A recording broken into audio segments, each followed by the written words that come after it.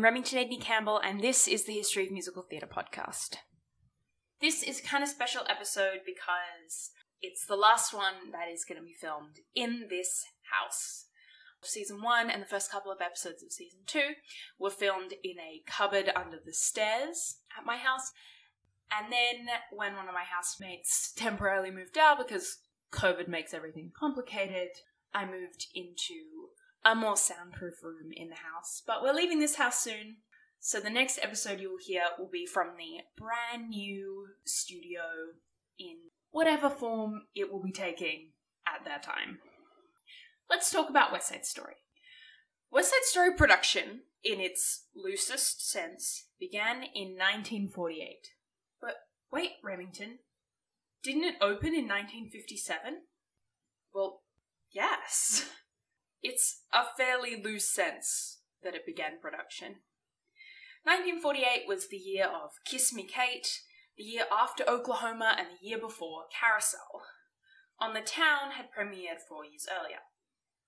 Jerome Robbins came to Leonard Bernstein with an idea, a musical adaptation of Romeo and Juliet transported to the modern day, focusing on the conflict between Jewish and Irish or Italian Catholic immigrants, set particularly in spring when Easter and Passover fall on the same day. But Remy, that's not what West Side Story is about. Where's the sharks? Dear audience, we have almost a decade to get there. Jerry brought this idea to Lenny, planning on having the same production team as on the Town. Himself choreographing, Lenny writing the music, Oliver Smith on sets, Adolph Green and Betty Comden on lyrics, and one new addition, a serious playwright, Arthur Lawrence, to write the book. I mean, if you're going to adapt Shakespeare, you do want a serious playwright. But everyone was busy. Jerome was working with the New York City Ballet, as well as choreographing at least a show a year, and he was quite in demand as a show doctor. Jerome Robbins' version of Peter Pan also premiered around this time. Leonard had been doing some work in Israel, setting up their Philharmonic Orchestra. Oliver had shows, but could almost certainly take on 1 or 2 or 73 more. Stevie hadn't even written his first show. He was still at college, and All That Glitters wouldn't open until the next year. Quick behind the scenes of the podcast moment. The work in progress draft of this script had such and such was doing show, with show in bold, so I could come back, find it easily, and replace it with, I don't know, actual information? Yeah, for Oliver Smith, all that was really necessary was unbolding the word. Oliver Smith had shows. Besides all of that, it turns out someone had already written that show in reverse, Abby's Irish Rose. The team was working on East Side Story. It was then called Gangway, with an exclamation mark. Love how musical theatre titles, particularly in that era, use exclamation marks to differentiate between types of shows. Oklahoma used an exclamation mark to walk the line between operetta and musical comedy. Season 1. I wonder if Oliver, exclamation mark, uses its punctuation to communicate to its audience that it's not going to be a 2-hour sad fest. Les Mis, for example, no exclamation mark. 3-hour sad fest. But East Side Story or Gangway or whatever you want to call this show was already old hat. And everyone was busy. As the years passed, the East Side tenement slums were being pulled down. Old hat. But if the show had never happened, I wouldn't be here talking to you about it. Leonard Bernstein and Arthur Lawrence were both in Los Angeles in 1955. Lenny was conducting at the Hollywood Bowl, and Arthur Lawrence was adapting his play The Time of the Cuckoo for a film. It would end up being the film Summertime with Katharine Hepburn. They were discussing what was going on in the news, a lot of which was gang violence between African Americans and Latinos in LA. They realized that this was the idea. Word was sent to Robbins with this new idea. Scratch the Irish, scratch the Jews, bring in the Puerto Ricans. On September 6th, Leonard wrote, "Jerry loves our gang idea. Here we go. God bless us." The show at that point didn't exactly have a lyricist. Although Comden and Green were being considered, they had Hollywood contracts, and it wasn't clear whether or not they'd be able to get out of them. The play The Island of Goats opened on Broadway in 1955. This fact would be utterly unimportant to the history of musical theatre, if not for its after-party. Sondheim was friends with the director, who he'd actually gone to work with quite extensively. When he arrived, he couldn't see his friend at all, so he went to go talk to the only other person he knew, Arthur Lawrence. They started to talk shop, understandably for two creatives at a theatre opening, and Lawrence mentioned the show he was working on, Jerry Robbins, Leonard Bernstein, Romeo and Juliet, and so on. Stevie asked who was writing the lyrics. As nakedly self-serving as that question seemed, that actually wasn't his intention. He wasn't looking for a job. At the time, and probably still today, Sondheim viewed himself as a composer first. Certainly then he thought he was a very mediocre lyricist, although anyone who's bought the complete annotated Sondheim lyrics would disagree with that. Arthur responded in the following way. "I never thought of you. I liked your lyrics very much. I didn't like your music very much. Thanks, but also rude." Lawrence told Bernstein, and they called Sondheim in to play some songs from his show Saturday Night. The team also consulted Oscar Hammerstein, Lenny and Arthur if they should hire him, and Stevie if he should take the job once it was offered. In both instances, he said yes. To Sondheim, he said, "I think it will be very valuable for you to work with professionals of this caliber. They are first-rate in their fields." When it was confirmed that Comden and Green were going to be unable to get out of their contract, the position of lyricist began to open up. I say began because Leonard Bernstein still held out some hope that he would be able to write them himself. He'd written a few for Candide, and believed himself competent. In fact, he'd already started putting lyrics to a few of his songs. For example, the line, "Boy, boy, crazy boy, get cool, boy," from Cool, was his. I had to sing it. I had to. I'm not going to do a terrible line reading of a song. Sondheim was offered the job as co-lyricist. Despite his seemingly diminutive role, Sondheim proved himself to be an extremely valuable collaborator for Bernstein. His musical training made him a useful sounding board for the composer, and this collaboration probably also helped Stephen develop his musical skills, which he'd go on to use in all those shows we love. The composer of a musical didn't typically write the dance music, but Bernstein did. And it turns out there was a lot of it to write. I mean, to be fair, if he didn't write the dance music for West Side Story, you could hardly call him its composer. "Oh, what did you write? 3 lines? Cool." Nope, cool's a dance. With this amount of work to do, he ended up relinquishing his co-lyricist credit. This was probably really important for Sondheim's career that it happened, because otherwise he would be viewed as a lyric writing assistant to Bernstein rather than as a competent lyricist in his own right.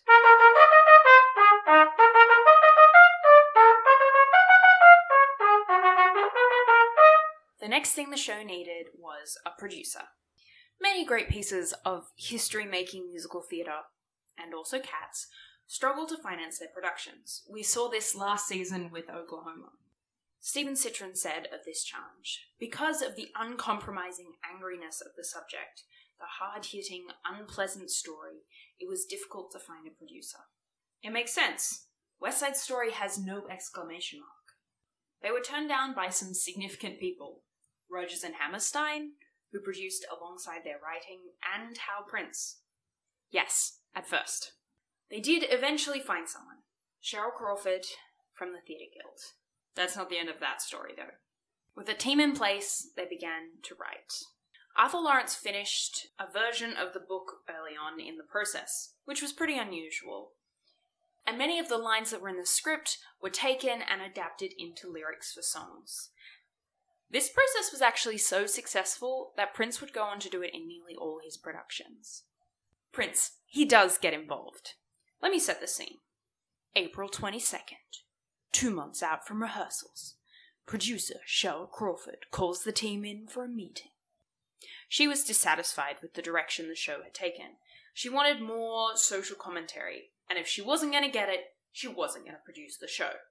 If you know West Side Story, you know that the only real attempt at social commentary is G Officer Krupski. Great song. Well, Crawford didn't end up producing the show. Rehearsals drew closer. 8 weeks, 7 weeks, 6 weeks. They needed a producer. Enter Hal Prince. He'd worked a little with Jerry, and he'd met sometime earlier. Actually at the opening of Rodgers and Hammerstein's South Pacific. The Rodgerses, Richard, Dorothy, and Mary, took Hal Prince, and the Hammersteins, Oscar, Dorothy, and Jimmy, took Sonny. Hal Prince remembered this introduction, but Stephen Sondheim actually didn't.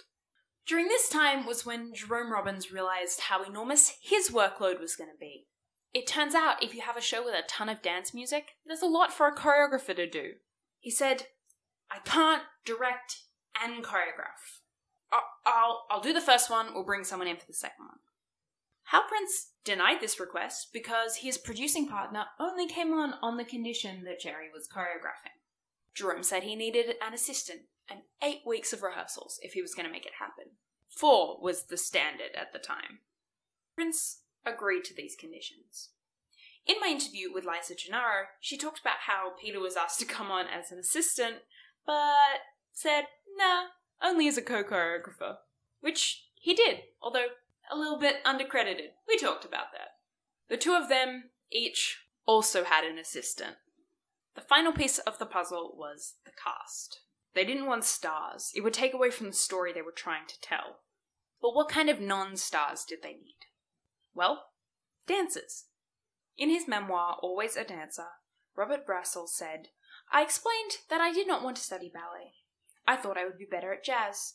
I mentioned that I wanted to dance in Jerome Robbins' West Side Story in New York City. Mr. Robbins won't give you the time of day without ballet training. For example, cast member Gene Gavin came from the world of ballet. He auditioned in 1957. Jerome Robbins said he looked familiar, and Gene hoped so because they'd spent 3 hours rehearsing Jerome Robbins' ballet The Concert together. He got a callback, yay, and had to sing, and chose a song that was one note. Not thematically, but actually musically. Now we have special articles to help dancers prepare for singing auditions, but the 50s didn't have the internet. The answer was initially no, but then he got a call the next day from the stage manager saying Jerry had changed his mind, and that he was going to swing the show.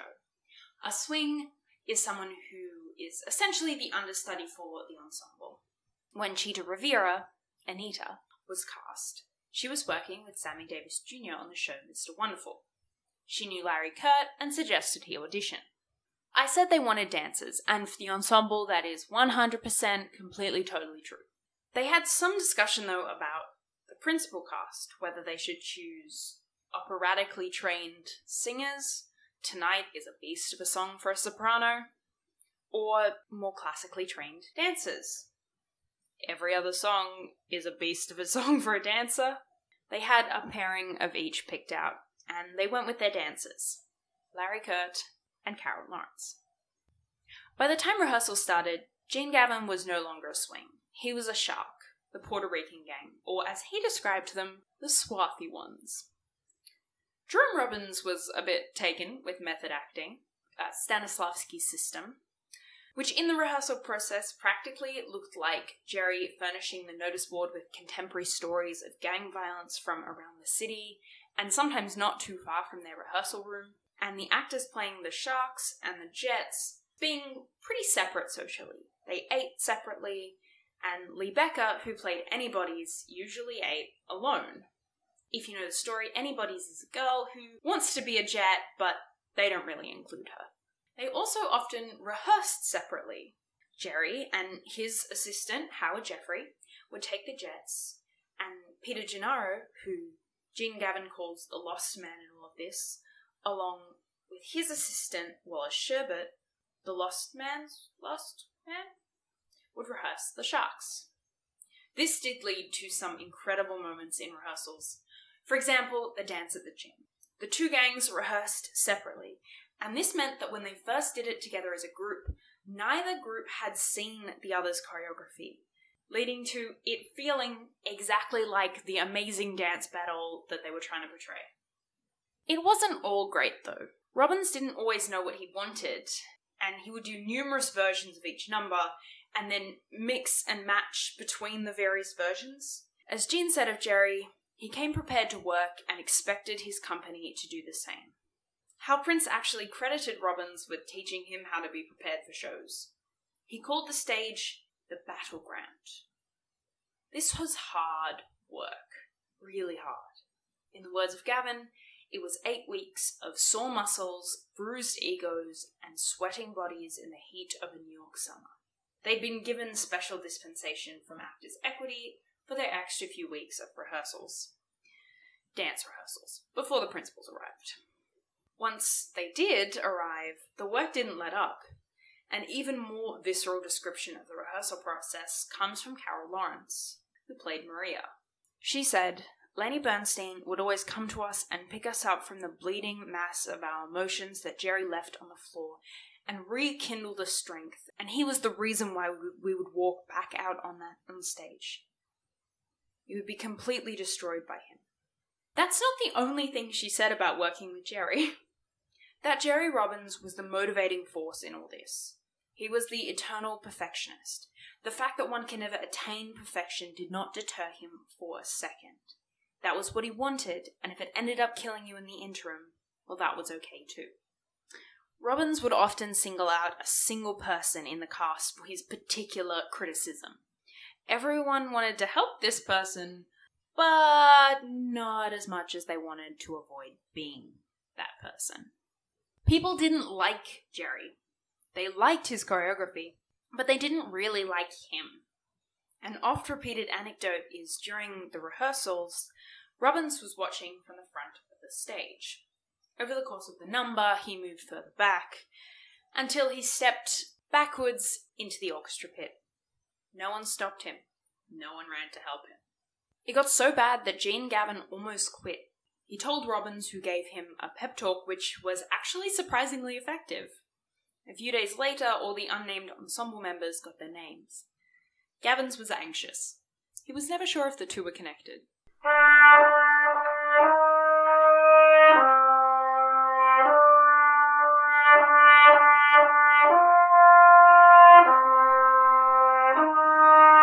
I have to say, I adore the choreography. But I'm glad that the portions of it I've learnt a little of America and a little of Dance at the Gym, I learnt from other people. At least the company had Lenny Bernstein holding them together. As Carol Lawrence said, his role was as the gentle teacher, the logical, compassionate, caring and articulate teacher who inspired you so that you wanted to please him more than life itself.